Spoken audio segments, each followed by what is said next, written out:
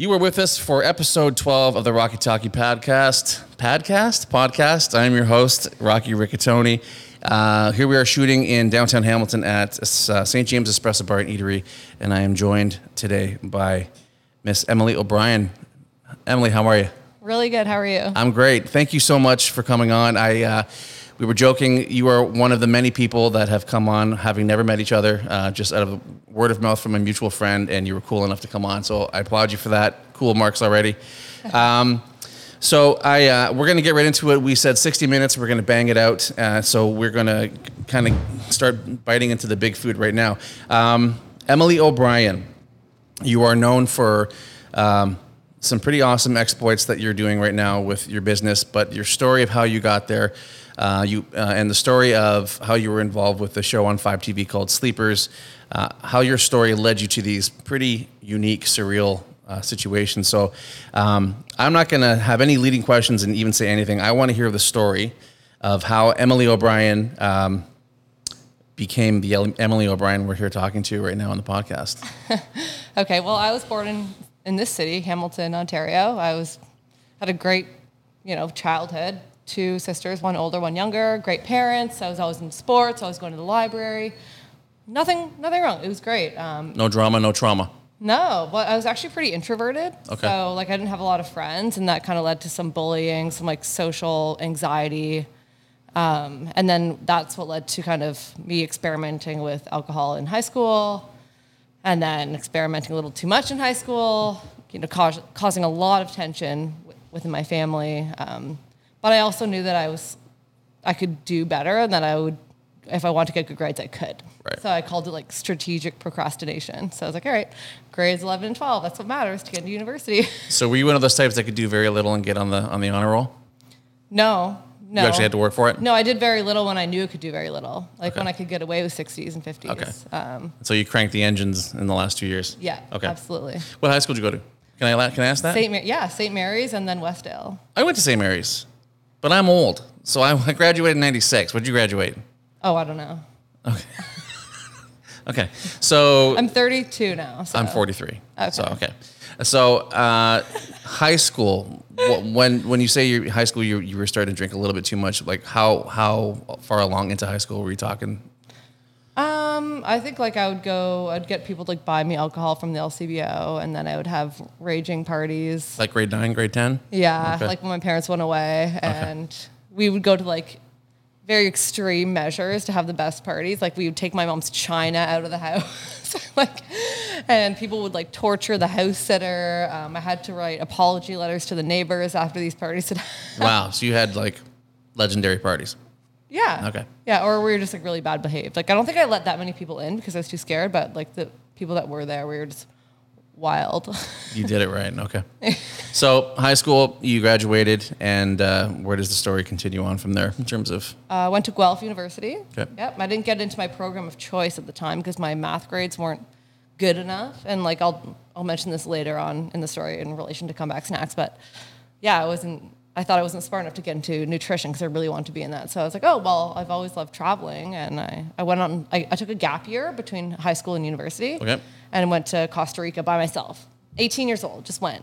My mom wouldn't even let me bring my digital camera. She's like, you're going to lose it. It's going to get ruined. And then I had to bring 3 disposable cameras, and none of the film came through. Oh, man. Because it got affected by the dampness and the heat? Oh, the altitude. Okay. Never even thought about that. Yeah, so it was super fun. That's when I knew that I loved traveling and helping others and just experiencing different cultures. And I didn't even think there was a career in that until I saw the offering at Guelph, and I applied and I got in. Very cool. So, yeah. Okay. Yeah. So Costa Rica, you're young. Obviously, you're ambitious and fearless. You're traveling on your own. My wife did the same thing in Europe. As soon as she could, she was gone. When did we start getting into the movie script types of scenarios happening where your life started getting really interesting? Well, Sleepers involves drugs, and I tried drugs for the first time in high school. Okay. But you can't afford it in high school. Right. You can afford Molly, which is or ecstasy, which is $10, but yeah. You can't afford cocaine, which was my drug of choice. What's the street value of cocaine? I have no idea. I eat Big Macs, and that's my drug of choice. I don't know anything about cocaine. How does it work? What's the breakdown of pricing? The staple buying quantity is a gram. Okay. for personal use. So Okay. that's about $100. Wow. Yeah. And that's gone how quickly? I guess it depends on how much.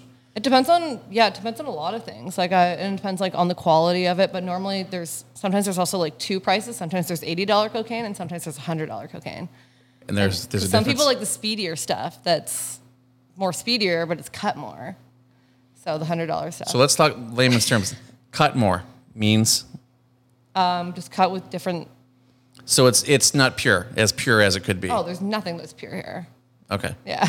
This is like I'm speaking a different language here. This is great.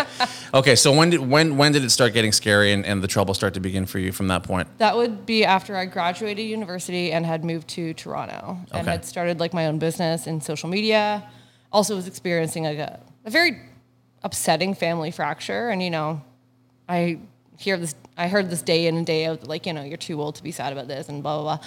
But there's no such thing as being too old to be sad about people that you love splitting apart. Right. And them being sad about that. Right. It doesn't matter how No. I almost said fuck. Can I say fuck? Yeah, of course. Not. I'm like, is this PG? It says explicit on the. Oh. Yeah, we're good. Explicit. We're good. Okay, so you're dealing with some shit, and But at the same time, it was also very enveloped in the world that I was working in. It was enveloped in the place that I was living in Liberty Village. Okay. And it was everywhere, drug use. Yeah, and on our floor, it was like you go to you could hear the parties happening. Okay. Now in Toronto, you were employed as you were in social media. That's what your primary function was. Okay. Yeah. Okay. So let's talk about how you ended up getting pinched and you ended up getting into Sure. trouble with the law. How did that break down? I went on so throughout the time that my parents had split up, this was 2013, 2014, I had met this guy through my work, and he was actually really nice and awesome, and he actually had gone through allegedly a former substance abuse problem. He's like, Emily, you don't need this. Hang out with me more. You know what I mean? And I'll help you stay on a better path. I wasn't even on a bad path because I was highly functioning. Right. But the times that I wasn't functioning, it was bad, right? So it was hard to say that I was actually on a bad path. What do you think's worse, being highly functional and having a problem, or being an obvious problem? I think it's worse being highly functional. I would agree with you. Yes, for sure. Because then you have no reason to stop. Right, and the road can be a lot longer because you can manage it better. Or shorter. Right. Yeah. Okay, keep going. Sorry. Yeah, and then so I met this guy through my work, and he's awesome, and we developed this cool relationship. It wasn't it wasn't this full-fledged love affair, which is what I've heard it described as in the media, but it was just we had this thing, we trust each other, and I'd traveled a lot in my life, and he's like, let's go on a trip, but there's something I got to ask you first. I was like, okay. So he comes over to my apartment and asks me if I want to bring drugs back with him. From where you were going. Yeah. And you said yes. No, I said absolutely fucking not. You did. Oh yeah, and then he left my apartment, and then I went out that night, and then he knew I was out, and he's like, I'm so sorry I asked that. I feel like such an idiot. Let's just go on this trip, me and you. And so also 2 a.m. I also like to give people the benefit of the doubt. Right. I'm sure there's a lot of people that would give someone that they'd known and trusted for a while the benefit of the doubt, that they'd said something stupid or asked something stupid, right? And Yep. I said, okay, sure. And then he booked the tickets, and so he asked me for my passport when I got home, and then that was I obviously shouldn't have done that, but shoulda, coulda, woulda, whatever. Right. I did it, and then we left 2 days later. It was a very short departure. And where was it that you went again? St. Lucia. St. Lucia, and then. But he told me we were going to Puerto Rico. Okay, so he tricked you into where you're going, and then you're in St. Lucia. But then he made me feel, another part of the story is he made me feel dumb for thinking that I had made a mistake and thinking it was Puerto Rico. So he was gaslighting you. Yes, I only just learned what that word meant this year, but. Okay, so I'm assuming he convinced you to mule something back to Canada. No, I wouldn't say convinced. I mean, I didn't want to do it. It was within the first 3 days were fine, and then the third day he's like, "You got to come meet my friends." Did you think it was all fun and games? And his demeanor just switched, and he's like, "Yeah, we're bringing drugs back. I already told them you're doing it. They already had my passport information because he booked the tickets." So you were held hostage, basically. Yeah, but it wasn't violently. No, but I mean, you were in a sticky, awkward circumstance where you were in another country with a guy, Yeah. and he was basically all but forcing you to do this thing. Yeah, and I was just like, I was just scared. Like Right. I was scared and I wanted to go home. And I didn't smuggle the drugs drunk. Like I was completely sober when the whole act happened. Okay. Yeah. Now, was this a one-time thing and then you got caught, or was this a multiple thing and then it caught up to you? No, one-time thing. But that's also what a lot of people thought when I got caught too, which was Okay. another reason why I spent so much time being angry. So the people thought you were this serial drug smuggler, and it was like a one-off thing, and of course you got pinched. Yeah, because I spent a lot of my time traveling. I went to Indonesia, like I went to like Peru, I went to Colombia, and of course, like as soon as one bad thing happens, everyone is so easy to put. Like you're trying to tie their own. And the media established a thesis and a plot and a whole story for you. No, the media didn't do that. Actually, it was more like my friends. Like Really? Not friends, but like my acquaintances that were like, "Are you sure you hadn't done this?" Word of mouth. Okay. And I'm like, "Fuck off." Interesting. Yeah. So was that in Toronto at Pearson when you got? Okay. Can you Yeah. just? I've been caught in some things, and it's your heart falling to your feet. The whole thing of going, cold sweats. The terror of being caught and being in trouble. What did that feel like when you realized like you've been had? I honestly I knew that I had to tell the truth because I'm not going to lie to a border guard. Right. Especially after I've been bait and switched, not once, but twice. Because the second time he bait and switched me, he said when we landed, he would take the drugs off me and he would carry them like through customs, and then he didn't even do that. He's like, "Oh, it's too late now." Were you the only one? I'm not even kidding you. Were you the only one that was caught? No, he was. He had to, yeah. Okay. What did that feel like? Actually, relief. Really? That's Yeah. interesting. But I get that. That was relief at the time. I didn't know what the hell was going to happen in the future. I get that. Yeah. I don't know how many people would expect you to say that, but I get that. Like, it's over. It was a nightmare, and you kind of woke up, and it's like the outcome is maybe worth it continuing. Yeah, I just like wanted to like get away from him, but also at the same time, I wasn't going to sabotage this whole operation because they weren't my drugs. I didn't know this world. I wasn't some hardened, like I had no experience. I just wanted to go home. Right. That's crazy. Okay, I'm learning a ton because like that's not how I had expected it to have gone. That's it. Very interesting. I'm saying hi to an old friend of mine. Who's that? He is one of the original owners and investors of my restaurant we're sitting in. Oh. He's a great guy. Mike, how you doing, Mike? This is why I like shooting live here on the street. It's I'm sure there'll be an ambulance at some point. So from that point on, were you whisked away to the big house and you were being processed, and like what did the next 48 hours look like for you after that? So I was arrested by the CBSA. Okay. And then I had to get like searched. They had to test the drugs. They didn't really ask me a lot of questions. Like this lady was in the room that I was in, but I also knew that I was just scared. I didn't know what to say, and I was just like, I just wanted to go home. This is honestly what I said. And she's like, "Oh, did you know you had it?" And I was like, "Yeah, it was on me." Right. So yeah. And then I had to stay in the airport basement for like a while, and then the Toronto, like the Peel Police Department came pick me up and took me to the local police department. And then I got taken to Vanier, which is like the detention center. Immediately. Within like. So there was no trial or kind of bail, and you kind of waited for your court to start, and then you went to jail. It was immediate. No, I had to I was in jail for the weekend, and then Okay. that's when they called my parents, and they're like, "Your daughter's been arrested at the airport." What were you more appalled at experiencing? What your parents would think, what your friends would think, what the law was going to do to you? What was ringing in your ears in terms of fallout that was a bigger fear for you? I think I was really angry at myself. I was angry at him, and I was also angry at just feeling so misunderstood when all I wanted to do was feel safe in my own country. Interesting. Yeah. How'd your parents react? When they saw me, like I remember seeing my mom and my dad in the courtroom, and they were very freshly separated.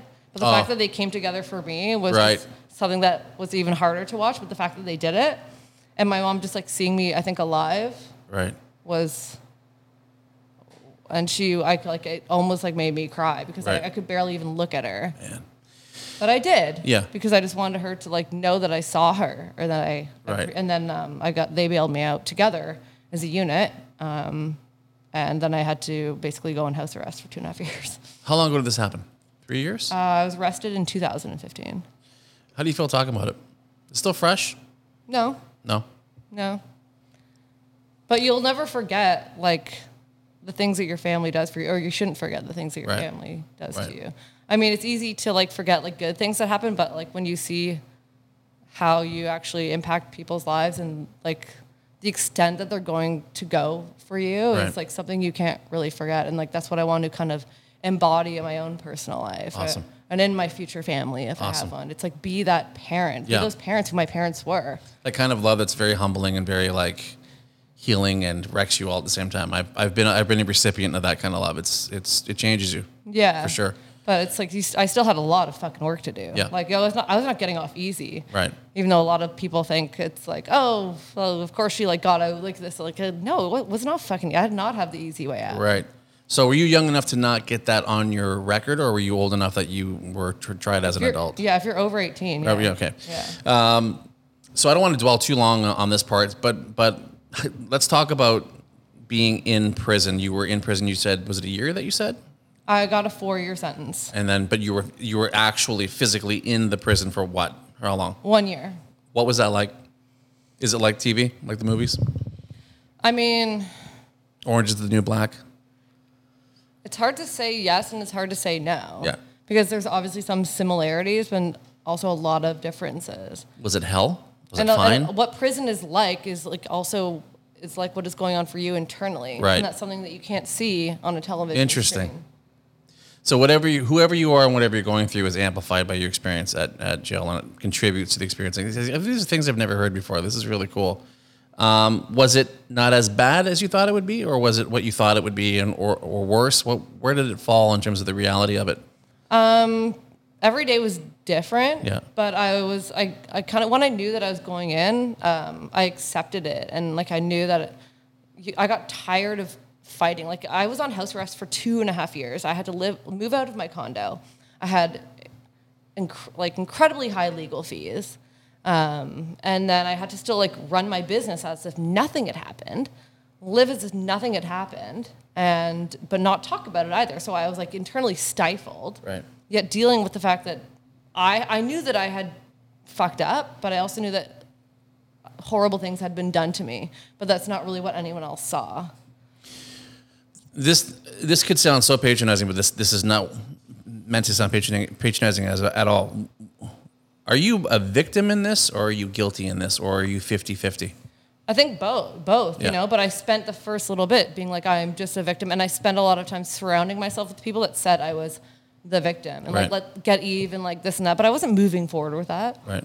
You know, like I knew that I had substance abuse issues, and I'd never planned any kind of operation like this. I don't want, like, I had a great job. Like I love traveling. If anything, Right. I valued my passport so much. Can you travel now?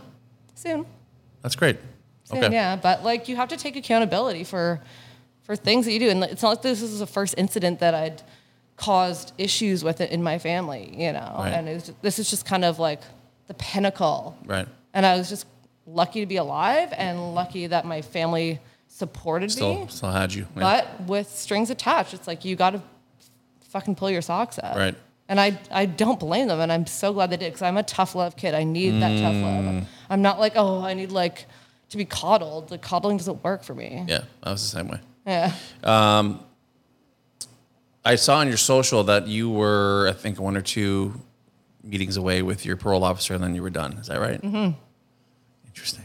What's that like, a parole officer? Is it just like, okay, are we done? Is it a patronizing experience, or are they part of the healing process? Like, how involved do they get with you? When is this going to be released? Sooner than later, so if you don't have to, maybe round 2. Any day after January 15th, and I'll let it rip. I think you answered the question. Okay. What is the last day of jail and knowing you're leaving out those doors feel like to you? Were you afraid to come out, or were you ready? I was ready. Yeah. I was so excited. Like, my mom was there to pick me up. Amazing. And, we went to McDonald's. Was that your first meal? I love Happy it. Meal, What did you get? A Happy Meal? Yeah. I love it. Actually, I think when we were talking on the phone for the first time, you at Burger King eating something. That's funny. Oh yeah, that's so true. I think I you was like, chicken there's an fries issue or with the something? manufacturer, so I came to get some like popcorn chicken. That's awesome. Okay, and then so I want to get into the other side of this. So house arrest, like how literal is that experience? Can you ever leave? You can. Okay. Yeah. Because I was very low risk. Like Right. clearly they saw my circumstance and they're like, okay, she's got very good supports. My parents and my parents' siblings, so my aunts and uncles had, volunteered to be my surety. So Okay. like anywhere I went, I had to have like a written note, unless I was going to work, right? But I always had to like stay at home. I had no ankle bracelet, but That's good. I've seen the size of those things. No. Okay. So, and then, my left leg would have been so much stronger than my right leg. That's true. I had like atrophy in the other side. so does that mean when you're done your final parole visit, that's it? You're done? That's it. Amazing. Yeah. And so when do you project? You said January? January 15th, my mom's birthday is January 16th. So Amazing. And I actually went into prison on her birthday. So I gave her the gift of like recovery, moving forward, and like freedom for her birthday. So we were all not excited, but I kind of reframed the whole thing as going to camp. I was like, Mom, I've been to camp. Right. I've been away for months before, So I think she was more scared than I was. Right. Like people are just people. It doesn't matter where they are in the world. You see like crazy shit happen out here. Mm-hmm. Like things are volatile no matter where you are. Yep. As long as you're like a good person and a calm person, or as long as you can know how to just be with people, then you'll be okay. And as a parent myself of 2 kids, I understand the desire to do anything it would take to support and bring healing and wholeness to my child's scenario. Mm-hmm. I get that. So in the Sleepers trailer, one of the sound bites was you saying like when you went to prison, you knew you were going to do something good, something special, and that you would build a business or an enterprise while you were there. Which brings us to, I believe, what's known as the Comeback Snacks. Comeback Snacks Company, is that? Yeah, what's the official? Comeback Snacks. What is Comeback Snacks? So good it's criminal. That's what it is. That's good. You've said that a few times. No, not recently. No. I'm just interview. saying, like it's like it rolls off your tongue like a real slogan. How many years has that been going now? I founded it inside prison in 2018. That's amazing. It's amazing to me what can be accomplished while in prison. Yeah, like that's one of the things that you have to do to like reframe your situation. I think we think that there's a firewall to the outside world if you're in prison and you can't like reach out to the There is world. a firewall. There's no internet. So. There is no internet. No. So how did you build a business with no internet access? By reading. Because remember I spent like my childhood reading? Okay. Yeah, and solving problems. So you learned how the ins and outs of business.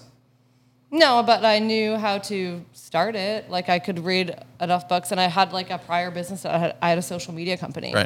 Right. And then I linked up with my good friend Ryan because he'd communicated with me when I was in there, and we'd done some prior work together before I even went to prison. And he's like, I want to help you with this. So he actually has like an undergrad in math. He's been to Ivy. So he knows like the operations. Okay. All right. But like he's been amazing. But I started in there with like popcorn kernels and stamps. And then we would like use very untraditional methods of building a business. Like we would write like business plans back to each other. Not even business plans, but just like PDFs and like logo ideas through snail mail. I love it. And you kept all that stuff, right? For memory's sake? 'Cause you can't build a business unless you build a brand, in my opinion. Right. At least like one that has longevity. Okay. So what is Comeback Snacks? It's a gourmet popcorn company for now, but it's gonna be snack company. That's why it's called Snacks. But it started as a gourmet popcorn company, and Amazing. I started not just because I've always loved popcorn, but also because when I was inside and I realized how much insecurity I had and others had about re-entering the workforce and how misunderstood people were, and how also that I realized that if I didn't have like my family and my support, it would be a very different trajectory for me. Like it would be very, very different. And the prison system does not offer you any stepping stones into recovery. They just offer you they just put you on like one of those like survivor like totem poles and tell you to like just bear it out until you can't, and then expect you to do well when you leave. That's a great analogy. So were you wondering, hey, what can I do for a business? Should I do X, Y, and Z? How did you land on, I mean, I know you like popcorn, but how did you go, this is the thing, it's popcorn and it's going to segue into other snacks? Like, how did you get there? For sure.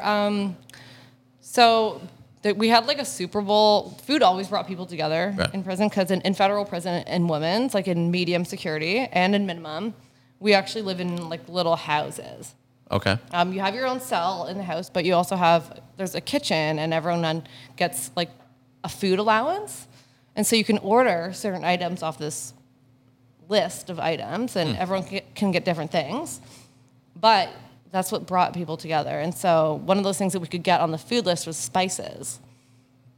And then there's also the canteen list, which you have to buy from. Okay. Which is like, it was like 2018 prices with like, people have no money in there. So if you don't have people helping you out and sending you money in there, like good luck like, buying anything. Like, it's a joke.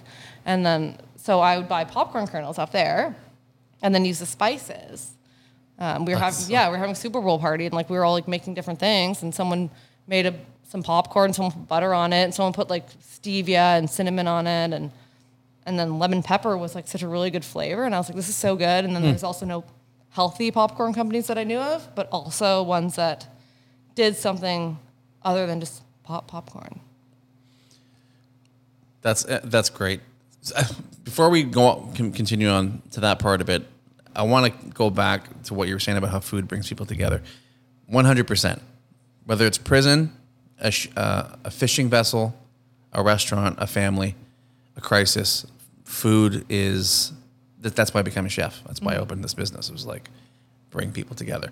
And it's interesting just that that scenario even reaches the depths of prison. You always see people shaking each other and fighting, and we get this like concept of what prison life is, but you never think about those the humanity moments where like Doritos and popcorn and cupcakes bring people together. That's a beautiful thing. That's very, very cool. So Comeback Snacks is doing what right now? How is the business going? Good. Yeah. Good. It's great. I mean, I didn't start it out as a business. I started out as like a social mission to do something good. Like some people are like, oh, write a book. And I was like, why the fuck would I write a book? I haven't done anything. I committed a crime because of, with someone else that was enabled by someone else. It was encouraged by someone else, but I still fucking did it. Right. Why would I be worthy to write a book? I haven't done anything. But that's what I read in there. And then, so it started 2018. And then as soon as I got out, I started just like getting like small amounts from Bulk Barn and like experimenting with different spices from Bulk Barn. And then just experimenting on the stove. And then I would as soon as I got out of the halfway house, I would go to my mom's kitchen, and my mom would come home from work, and there would just be popcorn everywhere. Like everywhere. When I shared the story in the newspaper, like in the Spectator, I knew it wasn't gonna like be all love, but I was like, you know what? I don't really give a shit about what the other people say, because I already know what they're gonna say, because I've been dealing with the system for so long. Like that's what the people that arrested you say. That's what the people in the guards in prison say. So if there's when it comes to being feisty, that's what I've been feisty about. Right. Just being like, ignore all that bullshit. So yeah, now we went from being in my mom's kitchen very briefly, because you can't actually sell product that you make in a kitchen, to a commercial kitchen in Hamilton, Kitchen Collective. Yep. Is that where you were? Yeah, for a bit. And then the Horn of Plenty in Dundas. Yep. The original owner read about my story in the paper, and his son now owns it. His name's Jason. And he was like, why don't you make it here, and you can help us out with our social media. So we had a little barter system going on. Awesome.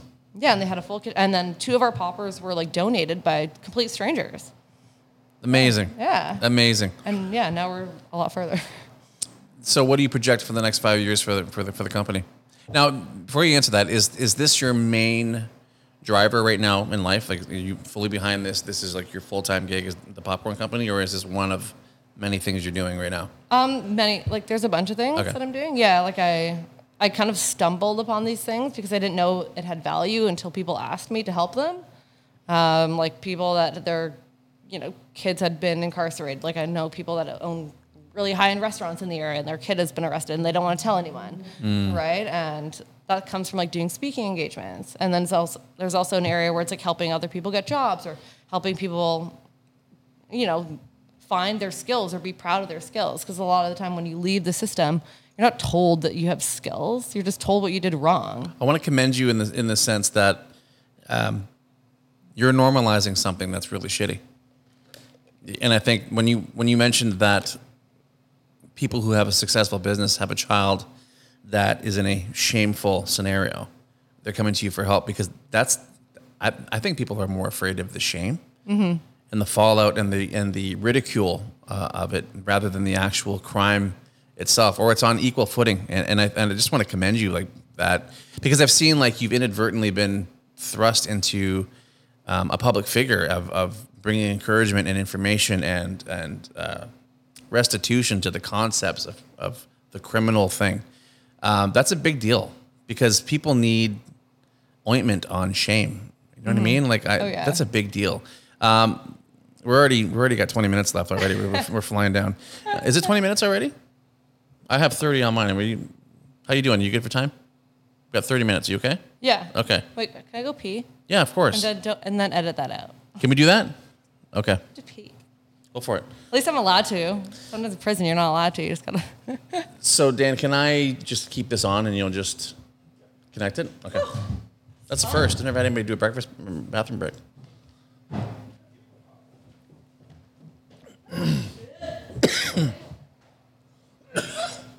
I don't want to play with it.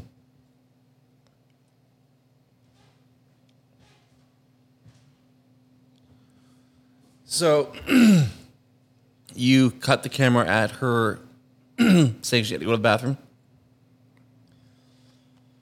Okay, so I'll just say we're back kind of thing.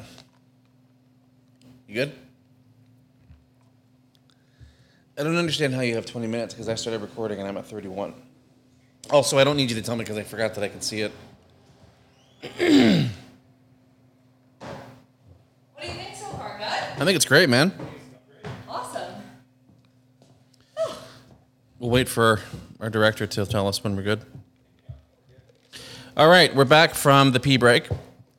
And that was a historical first, and I'm sure it won't be the last time. So, yeah, I was just, we were just talking about how the importance of putting shame to rest through just having the courage to just talk about it matter of factly. Have you noticed that you're actually a driving force in bringing healing to people? I know that I help people, but I don't like to think I'm like solely responsible for it. You're definitely a part of it, though. I would have to say that. If a parent's reaching out to you, that means you've done something. Yeah.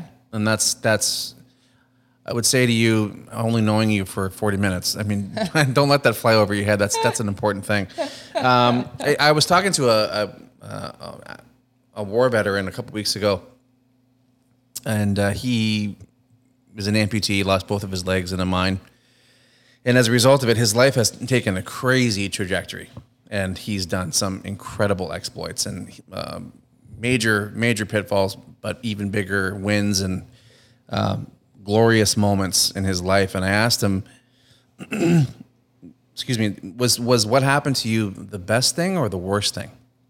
Both. And I want to ask you the same thing. Like, would you say it's equal billing, good and bad, or I is wouldn't say what happened to me. I think like it was a combination between like what I did to myself and what actually happened to me. It was like a synergy of external factors and internal.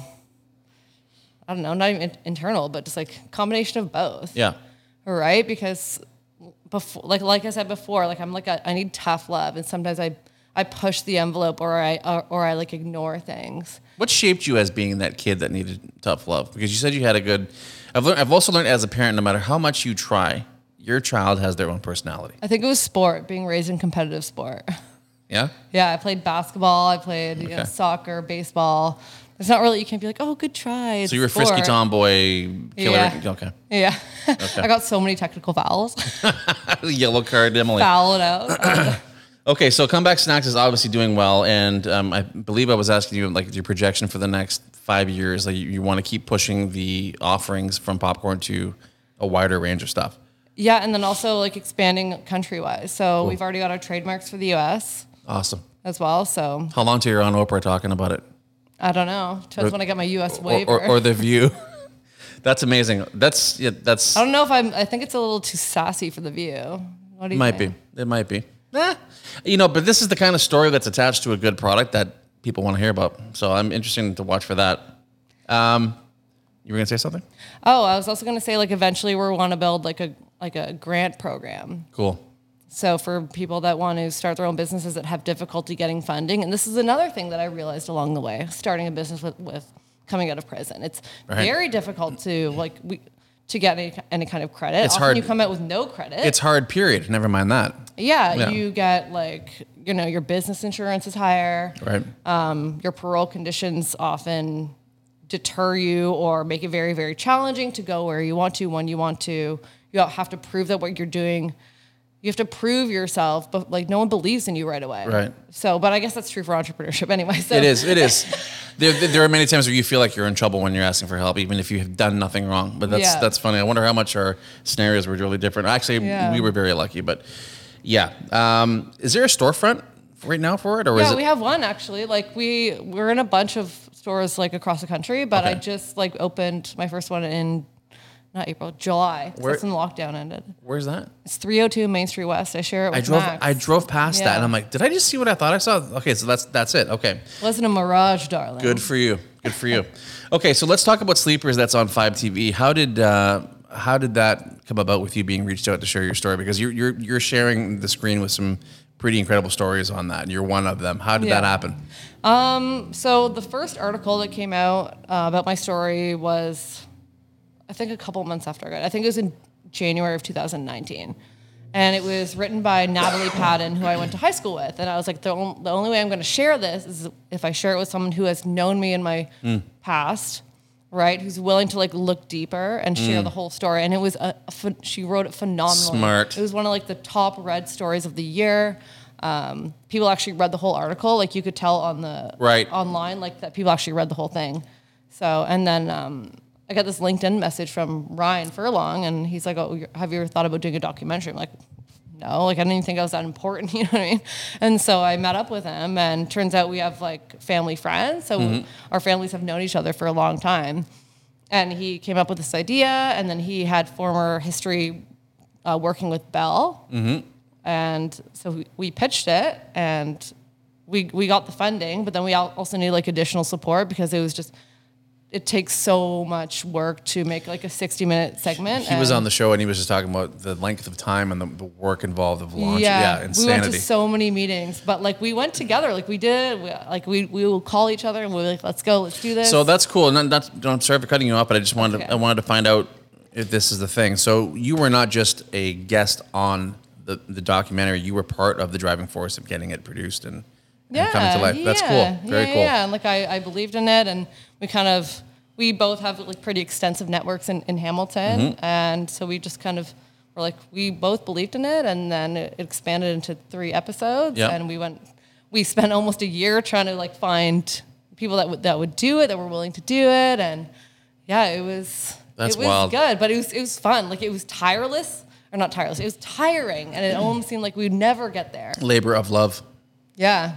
So what kind of response have you been getting as a result of it? I mean, you've already had a lot of fanfare prior to this release. Is it still growing for you, in terms of people reaching out and wanting to know more about it? Yeah, absolutely. Yeah. Absolutely. It's on Bell 5 for the next couple weeks, so we still have to roll out some public press releases, some things with eTalk and stuff, and then we're actually going to screen it at local theaters and raise money for St. Joseph's, because they also were a part of this. We wanted to help raise money for people that had struggled with addiction, substance use, and came out the other side. Amazing. Tom Wilson, thanks to Ryan Furlong, who's gotten me you to come sit here, and now Tom Wilson's going to be on the show too. Some incredible stories. Yeah. So like I said, you share some pretty great company. Were you? Well, I doubt you were, because you had such an involvement with it, but was it hard for you to officially tell that story in front of a camera that would be solidified for all time for people to see? It was harder because it was 2 hours on camera, on film, in front of a bunch of different people. Right. So, and Ryan's looking at me, I'm looking at him, and I'm like, am I saying the right thing? And then I got nervous because the lights are on you. Right. And everything. But he did a great job. So it's easier to talk about your story when in 5, 10, 20 minutes, because sometimes that's all the time you have. But when it's you just tell it like it is, and then he would ask tough questions, and you actually have to think about them. So it was hard, but it felt good. It's part of healing. Yep. All right. Are you Do you do counseling as a result of what you've gone through? Or did you kind of heal yourself through just living and doing? No, because you can only find a counselor for someone that hasn't been through what you've gone through, in my personal opinion. Really? Yeah. Like I found my own therapy through my family. So you've done this organically? Yeah, through like working out, through fitness, through music. Like I honestly found therapy through everything that I used to love as a kid. I just brought that back into my life. That's Books, great. reading, running, being with my family, baking, and just trying new things. Very cool. I wasn't expecting you to say that. That's cool. That's amazing. So you've accomplished a lot in the last 5 years, and you're not even 25 yet. You said, how old are you? 32, honey. What? Where did I get 25 from? I don't know. Probably an article that Okay, said my age wrong. you're still young, and But I look like I'm 26 because you look younger than. that's what good health does to you. It's true. Well, that's true. So Have you seen the pictures of me at 26? It was a disaster. were you? Well, not a disaster, but I definitely feel better now. What's next for Emily O'Brien? Like, what do you, in your heart of hearts, you've accomplished a lot. Asking that question's kind of silly because you're doing a lot right now. But is there a big dream ahead of you that maybe you're shy to talk about that may seem outlandish, or is there like what? No, what I'm are never you, shy to talk about my dreams because what- if you don't talk about them, you won't know how people can help you. What do you want to do? What else can you see yourself doing in the next 10 to 20 years? When I'm done my sentence, I'm gonna get my passport back, and eventually I want to like do a tour like around different prisons in the world and give talks. Awesome. Yeah. And like I said, I want to start that fund. I've developed relationships with like big banks now to help them develop funds for people coming out of incarceration. Wow. And stuff. So it's just building those relationships because within like internally, you can only do so much, like with it, like in terms of a capacity to hire. Right. Right. And provide funding to people's ventures. But then the more work that you do and you prove that it works every day, then that's when people say, okay, this actually does work. And then the more that you're honest about your life, that's when people are like, okay, actually I know someone or it happened to me or this happened to my daughter or I've struggled with something similar. Like the more honest you are, like that's your biggest assets. Secrets are like a liability. That's good. Yes, I agree. So, I mean, it's clear you've learned a lot, but what would you say is one of the biggest lessons you've learned in these last 5 years about, number one, yourself, and number one, about just life in general? What have you come to understand more? I think about myself, it's that I already knew that I was feisty as hell and like put that energy into like bad feistiness when I was mad. So once I learned how to harness that feistiness to do something good, like that's when I could truly become unstoppable and abandoned anger and hate and trying to get revenge. Because we all want that, and sometimes it's encouraged when we're done wrong, right? Or when we feel like we aren't being understood, right? Or we feel like people are just making it bullshit, Right. right? So Have you made peace and forgiven the guy responsible for? yeah. Really? Oh, for sure. How long did that take? Honestly, I forgave him like probably the day I went to jail because I was like, this is a waste of time, Karen. Wow. How can you be mad about someone like for that long? It's draining. It's funny. We're winding down here. We got about 15 minutes left. Watching you speak, you're very casual about some pretty incredible exploits. I don't know if you really realize the gravity of what you've gone through, and I mean, of course you have, but the weight that you carry and the platform that you have, you seem so nonchalant about it, but you've done more than most. It's pretty amazing. But it's also been like 7 years. So, Right, so this wasn't like, it did not happen instantly. Right. Right. And I spent a year and a half being angry. Right. We're seeing the end result of that. That's true. How do you feel about giving public speaking? Like, do you come by communicating to people staring at you easily, or was that a road for you that was hard? No, it was actually really easy. You enjoy it?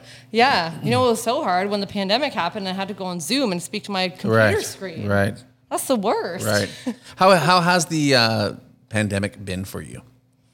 Honestly, As a human, I've already been kind of confined in a system since Right. 2015, where people are watching what you do, control what you do, doubt you, and confine, like I said, like restrict you in different ways. That was a stupid question. You've been in lockdown for pretty much. Yeah, so just but what I learned from prison, it was like actually having things taken away isn't the worst thing. And you have to appreciate the simplest things. And that's exactly what I did.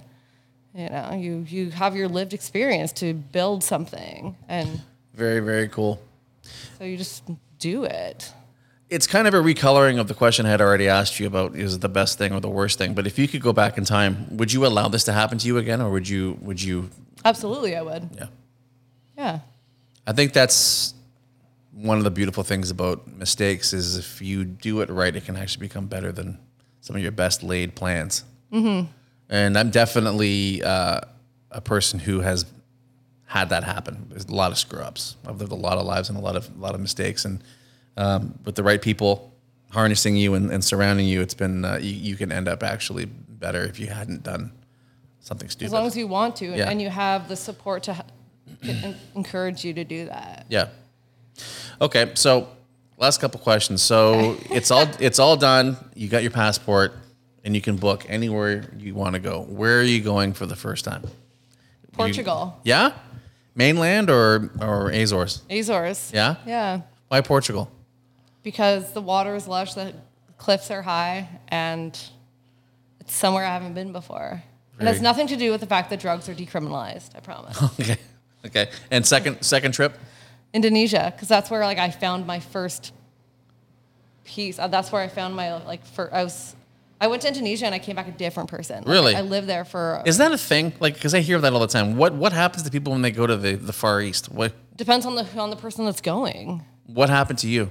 I got to live with a Muslim family, and I was, 30 hours away, and I worked for the Ministry of Foreign Affairs, and they welcomed me into their life, and they just gave me. They were so giving, and so they'll give you anything. They just want you to be happy, and it's but they're also so happy with what they have, right?